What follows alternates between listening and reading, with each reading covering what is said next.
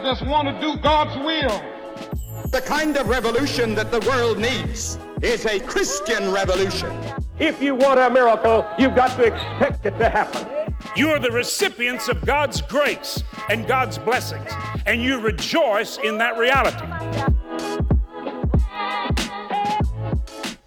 Welcome to Life Today Live. Randy Robinson here on this Monday morning. Great to have you. And if you're a fan of baseball or God or both, you're going to enjoy today's story because it's a wonderful story of redemption and just what God can do in our lives. My guest is Jason Grimsley, and those of you who follow baseball, you'll recognize that name because he was a long-time pitcher in the major leagues, relief pitcher, won a couple of World Series titles in 99, 2000 with the New York Yankees, and he has a new book out telling his story. It is called Cross-Stitched, which when you see that picture of that baseball with that extra stitching on it, you kind of get it. He's got a tough story, but one that, again, just shows the amazing grace of God and the ability to really turn anything around. So excited that you're here, Judy. Good to see you. If you're watching live, feel free to be a part of the conversation. And as always, we appreciate your comments when you watch it in the replay. Jason, great to have you on Life Today Live. Thank you for having me, Randy. So I gave people sort of the baseball bio. Tell us a little bit of the rest of your story.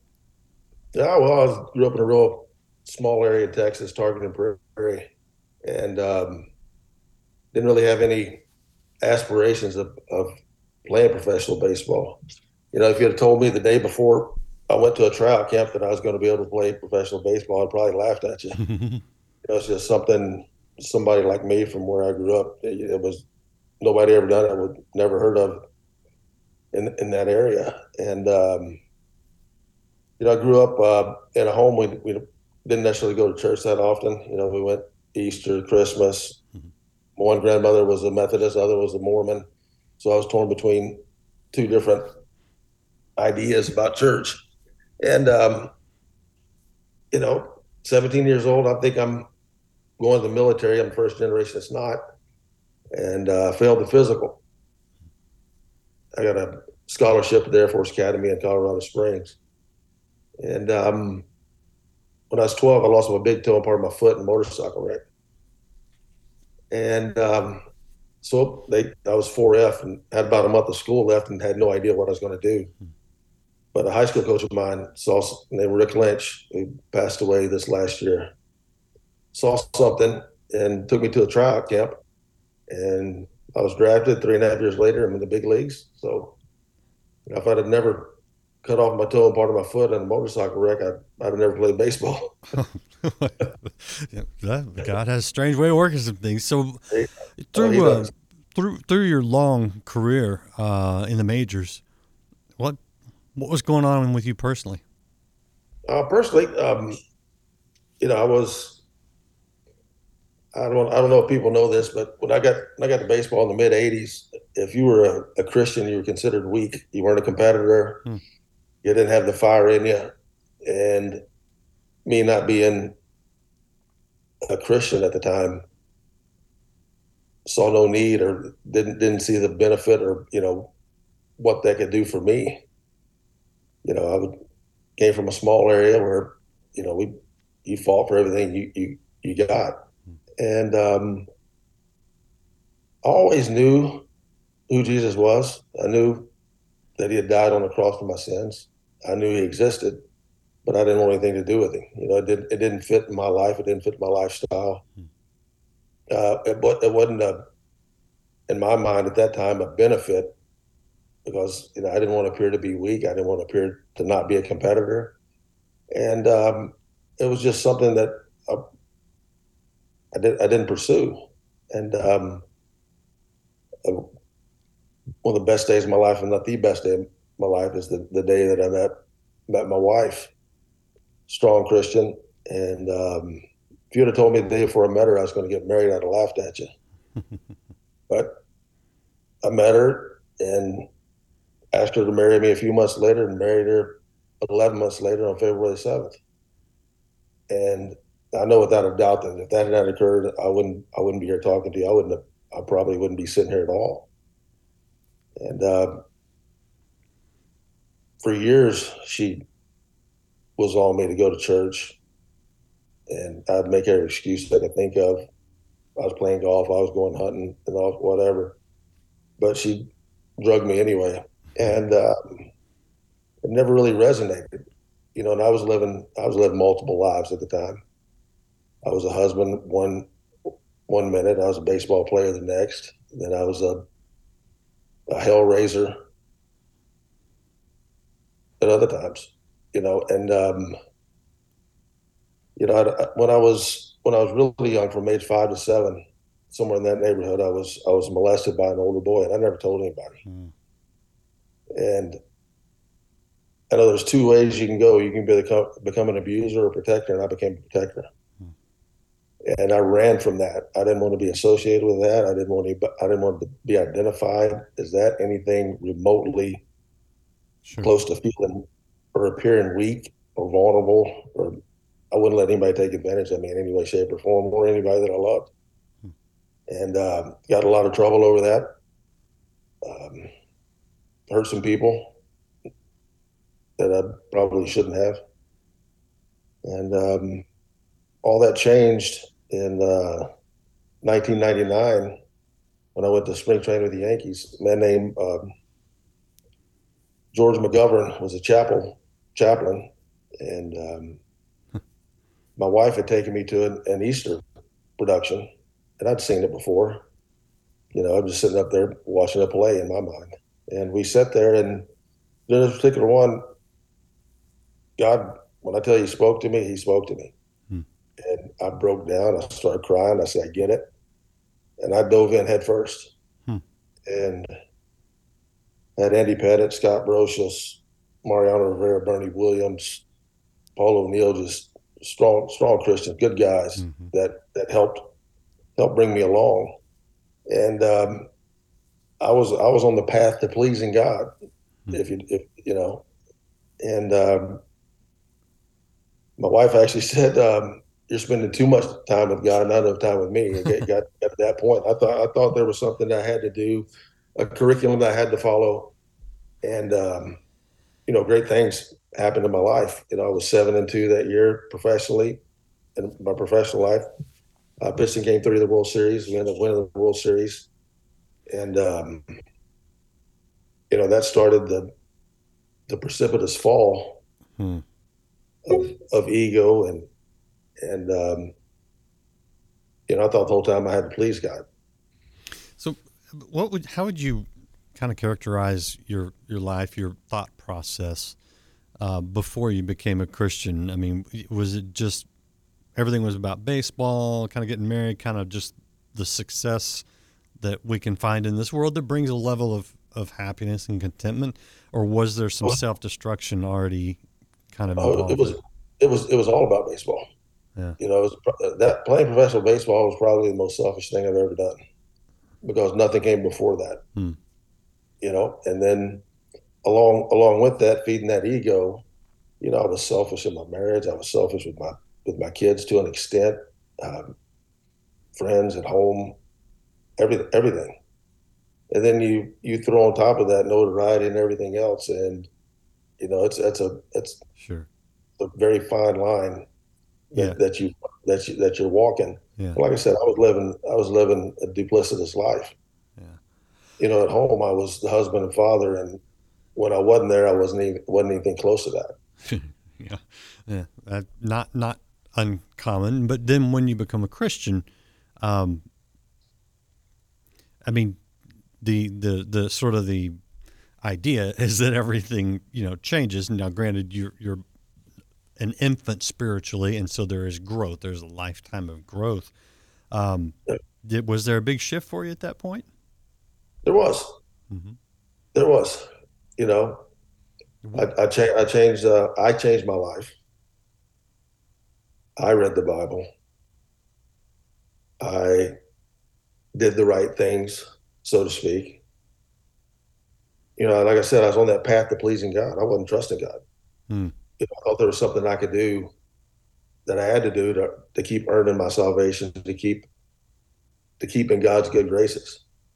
So, I mean, would it be fair to say that it became more of a behavioral modification regimen rather than a relationship? Is that? There's no doubt about it. Yeah. I thought as long as I was good and did what I was supposed to, God was okay with me. So how and when did that start to fall apart? Oh, from the moment I was baptized, moving forward. Okay. You know, and that was a great day. April 25th, 1999. I was baptized in Lake Armuk. Bernie Williams, or not Bernie Williams, sorry, Scott Brocious, Andy Pettit, Chad Curtis, my wife, my two kids. Yeah. I think my mother-in-law was there. And George baptized. It's cold in April in Lake Armuk. And I'm having a great day. Yeah, sure. Go to the ballpark, and it's Joe DiMaggio Day. So all the old timers are there. So I go in the ballpark, and then I get to go around the clubhouse, seeing all these Yankee heroes: Whitey Ford, Phil Rizzuto, Yogi Berra. Just the names were limitless. And go to my locker. So I've been baptized, and now it's Joe DiMaggio Day. I've met the old timers. I'm having a great day. And Bernie Williams, incredible guitarist, and I just started playing the guitar, and he asked me to bring my guitar in. We had a locker between ours, and he said, "Well, I'll show you some things." So I go to my locker, and somebody's sitting in my chair playing my guitar, and I thought, all right, who's got their hands on my guitar? Right. I go up there, it's Paul Simon. No. So I get to sit down and play the guitar with Paul Simon. Wow, you're having a great day on all sorts of levels. That's crazy. I'm having a good day. So Billy Crystal's in there. It gets better. Billy Crystal's in there. Nobody will play catch with him, so I go out and play catch with Billy Crystal. So it's like a 10-minute comedy show. So I'm thinking this day can't get better. We're playing the Blue Jays. We got a 1-run lead in the ninth, and best closer that's ever existed in baseball comes in, Mariano Rivera. So the game's supposed to be over. Well, Mariano, I think he blew the only save he blew all year. I come in and pitch the 10th, 11th inning and get a win. My first win as a Yankee on April 25th, 1999. So that was a pretty good day. But that being said, from the day that I was baptized on, I thought there was more that I had to do to please God. And I didn't understand what the relationship is about. And the more I tried, the more I failed. Mm-hmm. And, I got to a point to where I went, I'm good. I'm good now. I've had some success. Financially, I'm in a good spot. And, win the World Series, it's a big stroke for the ego. You're doing all these, I did David Letterman. We had the parade, the Ticker Tape parade. I'm doing interviews. Having my jersey retired at my high school, different things. It all became about me again. And slowly but surely, I went right back to where I was, if not worse. And, then I signed a big contract in Kansas City. And I didn't feel like there was a need anymore. And, the further I got away, the more of a hypocrite I felt like, the more shame I felt. And I just did what I did with everything else. Going back to that 5-year-old that was being molested, I just put it in a box and buried it. Then 2005, my wife's little brother, is 21 years old at the time, committed suicide. And he called me about a half hour before he did, and I didn't have my phone with me, and I heard it after the fact. And me being where I was personally, I was a broken spirit. I was a fallen Christian in my eyes, and I knew baseball was at the end, and I just wanted to be numb. I didn't want to be around anybody in a room. It felt like a room of people that loved me and cared about me. I felt like I was alone, and then when I wasn't there, I felt like I was really alone. In 2006, I got caught up in the Mitchell report and the PED stuff, and the FBI raided the house, and I just walked away from baseball. And that's where it really got bad. And I was taking anything and everything I could to numb myself, drinking daily, doing cocaine daily, and just didn't want to be engaged anywhere. But the thing about it is, nobody knew. and ended up in 3 different rehab facilities, 2 different psych wards. And it all came to a head on August 21st, 2015, where I purposely got in an argument with my wife and went and got about an ounce of cocaine, a bunch of vodka, and was going to snort and drink myself to death. And that didn't work. So grabbed my gun. Well, first I wrote a letter to everybody that I loved, told them it wasn't their fault, and took my pistol, went out in the woods, turned the gun around, looked at it, pulled the trigger, and the gun didn't go off.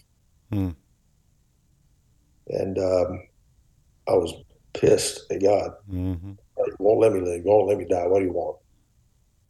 And that started the process of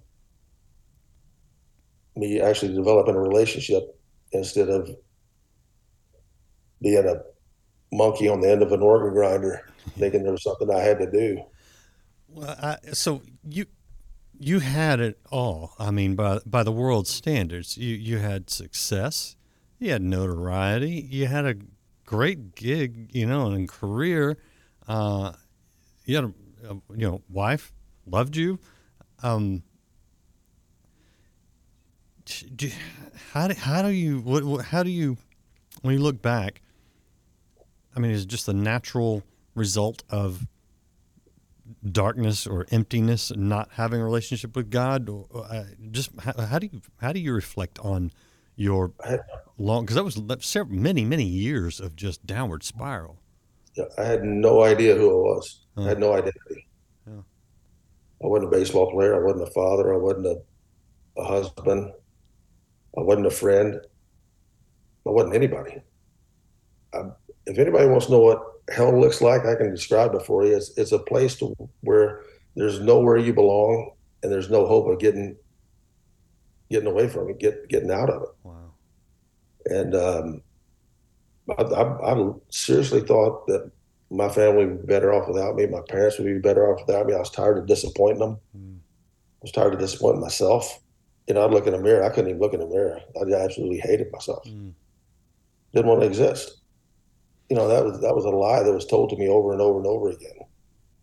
You're not worthy. You're not worth anything.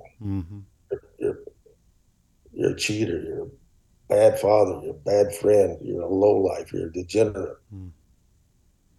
And I believed it.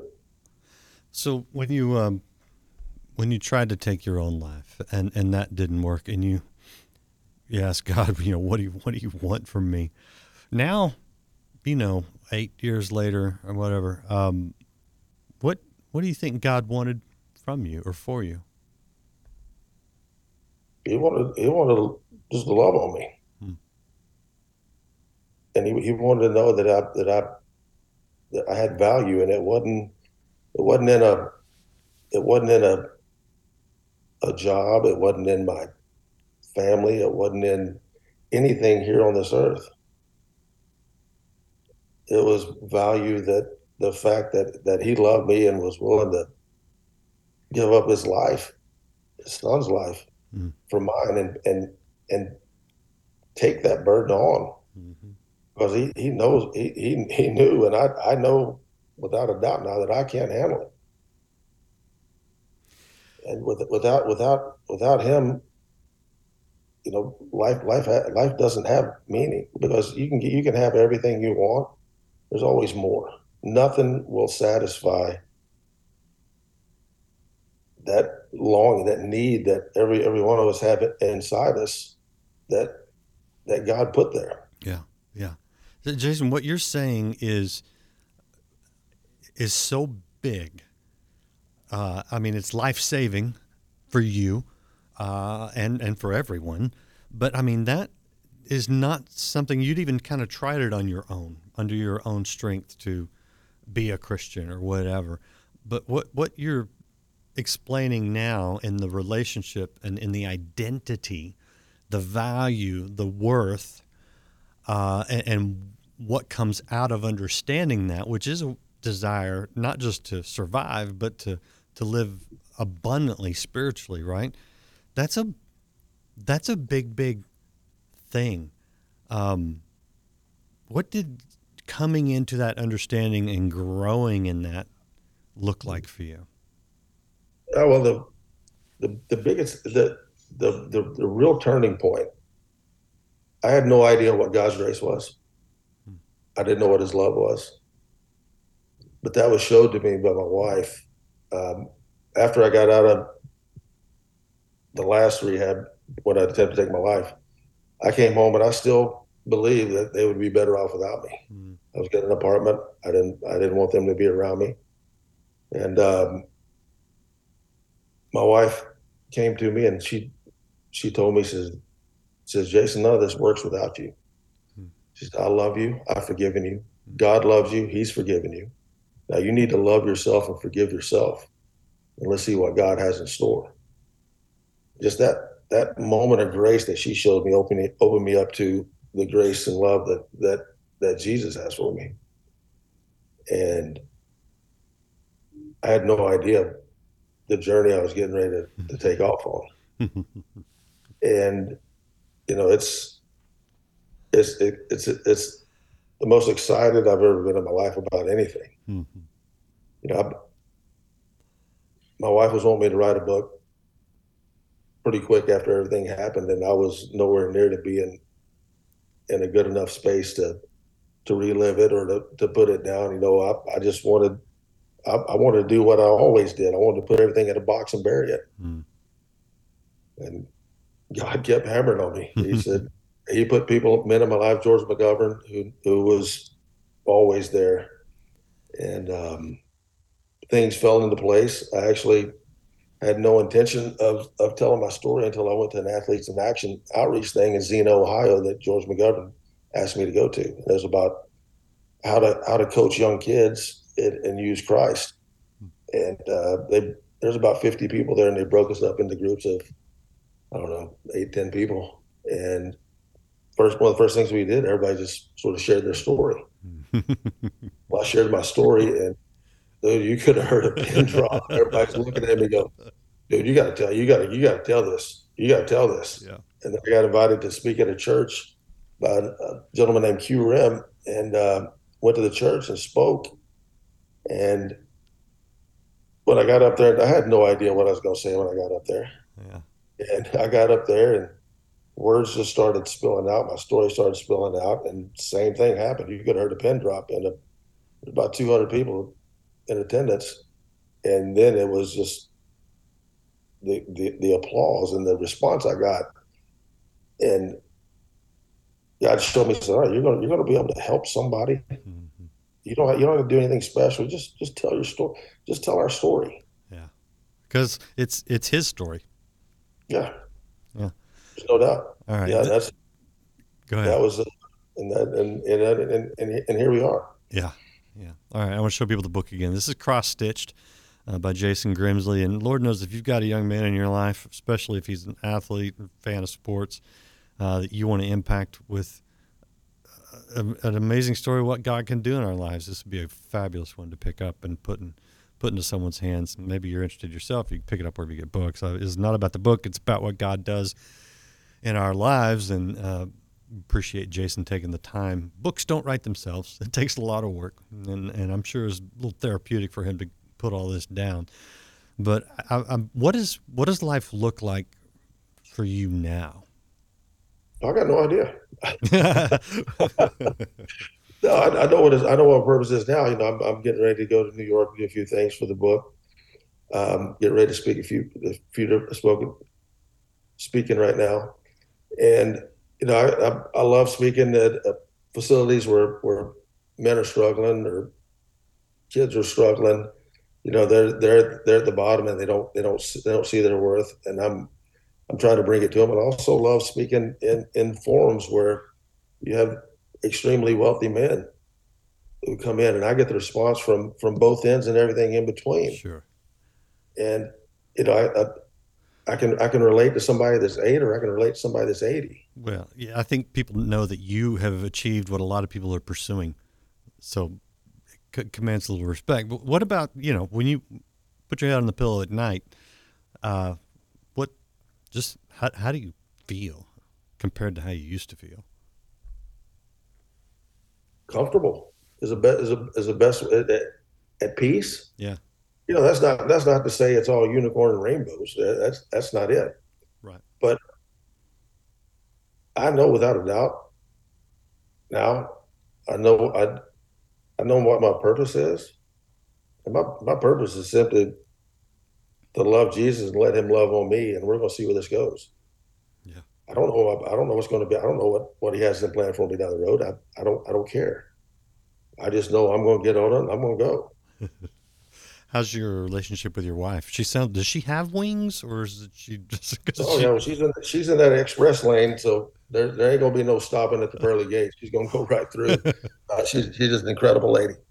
Like I said, the grace and the love that she has for our kids and for our family and for me is beyond amazing. They talk about amazing grace. Well, I'm living it. Yeah. And I know without a doubt that our meeting wasn't by chance. That God put her in my life and put me in her life for a specific reason. And I think we're living that reason now. And that people ask me all the time, would you change anything? I said, yes, I would love to change the hurt that I cause the people that I love. Yeah. But the rest of the stuff that happened to me, no, not one thing. All the pain, all the abuse, the addiction, no, I wouldn't change nothing. Because I wouldn't be sitting here talking with you. Yeah. I wouldn't be able to tell the story of God's redemption in my life. And all I want to do is if I can help one person, if I can point somebody to Jesus and have them experience His love and hope, that's what I'm going to do. Well, so you have made a stadium full of rabid baseball fans cheer at the top of their lungs, yeah? Yes. And yet Scripture tells us, if we believe what we say we believe, that all of heaven rejoices when one person comes to Christ. You got an even bigger crowd that's rejoicing when you just tell your story and it brings someone to Christ. That's I spoke a really dear friend of mine, Dwayne Adams, who I've been hunting with, and I've actually helped guide different hunts in Arizona with, asked me to come speak at the church of San Manuel. And I went and I spoke. And same thing, you know, the pen drop after. And then the pastor there asked me to come down the front and pray with people that were making the call, or coming for the call. And I said, I'd love to. So I went down the first service, and a gentleman came up, and he had tears in his eyes. He said, I never understood what my son was feeling, or why he took his life. And I just want to thank you. You gave me a little bit of closure. And I had this, he had made a cross. He is a metal worker. He made a cross, and he pulled it out of his back pocket. And he said, God told me to bring this today, and I know why now. I'm going to give it to you. Amazing, amazing story. And then the second service comes, and I speak again, and same thing. And I go down for the call in the front, and we're getting close to everybody's come up, and there's one lady sitting in the middle of the church, and she's got her head down. And she's probably in her mid-30s, and she comes walking up when everybody else is gone, and she walks straight to me. She doesn't go to the pastor. She doesn't go to anybody else, and she looks at me. And she says, I want you to know I'm exactly where you were. She said, I didn't know why I stopped in here at church. I don't know why I came, but now I do. And I prayed over her, and I told her, I said, a gentleman gave me this cross in the first service, and he didn't know why. And I looked at her, I said, I know why he gave it to me now. It's for you. And it's just if nothing else had happened with this story, with this book, that just validated everything that God was telling me about our journey going forward. Yeah.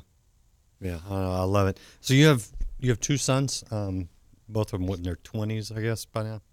That one's 28. The other's getting ready to be 27, and I have a daughter that's 22. So when you look at them, especially the boys, but all of your kids, I mean, I think if we're paying attention, we get a little bit of an idea of God's love for us we as imperfect parents would do anything for our kids. We want the best for our kids, We love them even when they mess up. They don't have to perform for us.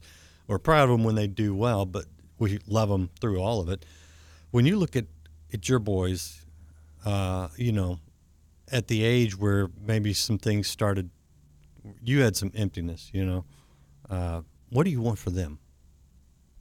Well, I want them to have the same relationship that I have, and all of my kids are different. My daughter is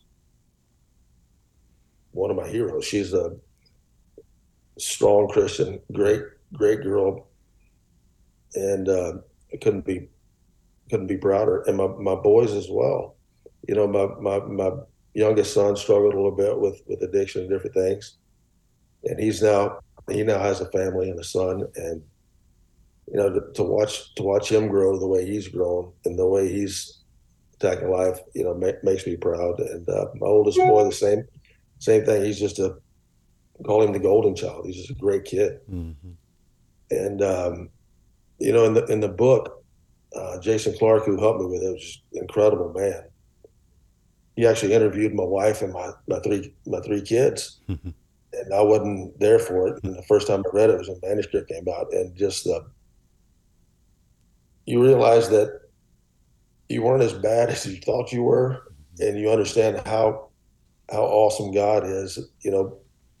Bringing them through those times, and the things they had to say about me, both the good and the bad, it just touched my heart the way that they still view me as their hero. Mm. And I thought for a long time I wasn't deserving to be called father. Mm. And the things they had to say were just extremely powerful, and you can the grace that they have in their hearts. And the love they have, you can see that's God-centered. It's not of them. Yeah. Well, I love that you're getting to see what God wants for all of us in your family through your obedience and your relationship, your surrender to Him. Not your great works for Him so much, but your surrender to Him. You're getting the reward. Yeah, it's just that there's. When you become a Christian, you come to a crossroads where there's two paths. You can either please God or you can trust God. And I think and a lot of us get caught up in the pleasing God and not just trusting Him, because you go about pleasing God, you still got all the baggage that you have. Yeah. And in your mind, you think, how can I please God with all this baggage? You can't. But if I trust God, and I trust His word, that baggage that I have will basically cease to exist, because I know that He loves me. I know He died for my sins, previous, the ones I'm going to make today and the ones I'm going to make in the future. Yeah. So that baggage I was carrying doesn't exist anymore. Well, yeah. His burden is easy. It's light because he's shouldering all of it for us. But man, yeah, impossible to carry the weight. It just, you're almost like a parable in a story, the worldly successful guy who's got it all, but is so empty. And you flip that around, and when God fills it up, there's the things money couldn't buy, fame couldn't buy. Well, yeah, I've been both the good son and the prodigal son, all in the same day. Well, and what I love about that parable is, yes, we do see ourselves, obviously. It's really about the good Father and the grace you're talking about. Yes, that's the key to it right there. And I feel that all the time. I think Jesus is looking around and saying, "No, you don't understand. My son has come home." Yeah. That gives me fuel. Yeah. Oh, I love it, man. You got a great story. Please keep sharing it. You're going to reach people that won't listen to people like me. People in the ministry full time. They're going to be, oh no, I want to listen to this World Series winner, right? No, but seriously, God gives us these things and uses these things when we surrender them to Him. And man, it's an amazing thing. Fulfilling the peace, like you mentioned, the purpose, the excitement. The funny thing was, I was never afraid to die. I had no fear of death, and I think that's going to be you'll be able to see it when you go through the book. I was a daredevil. I was a guy that would be in the middle of something going, "Oh, this is going to hurt." Yeah. I didn't think about things. I seriously had a fear of living. Yeah. I think that was it. Yeah. Living the way God designed me to live. Yeah. I was afraid I wasn't capable. I wasn't worthy.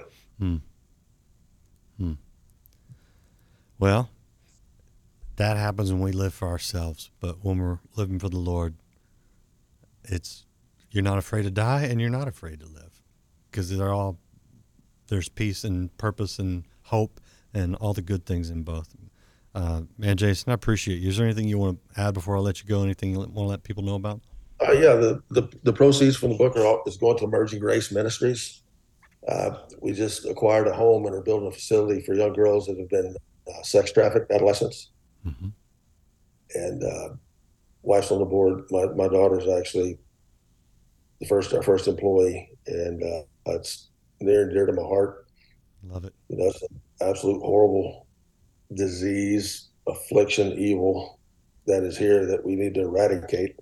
But that being said, there's these young girls and the youth that have been affected by it. They need a place to heal. Mm-hmm. And we're starting that process right now. I love it. And that's so great. I mean, just impacting lives over and over. Man, I appreciate your testimony. I appreciate the work you're doing. And I just pray God would just bless you and let you enjoy being son of the Most High and living that out. Thank you, sir. Thank you, Randy. Appreciate it. God bless you. Appreciate all you guys watching. Hit that share button. If you haven't liked or followed, we'd invite you to do that. What a great testimony. I just love it. Be sure to check out Cross Stitched, available wherever you get books. And come back. We've got more for you all this week here on Life Today Live.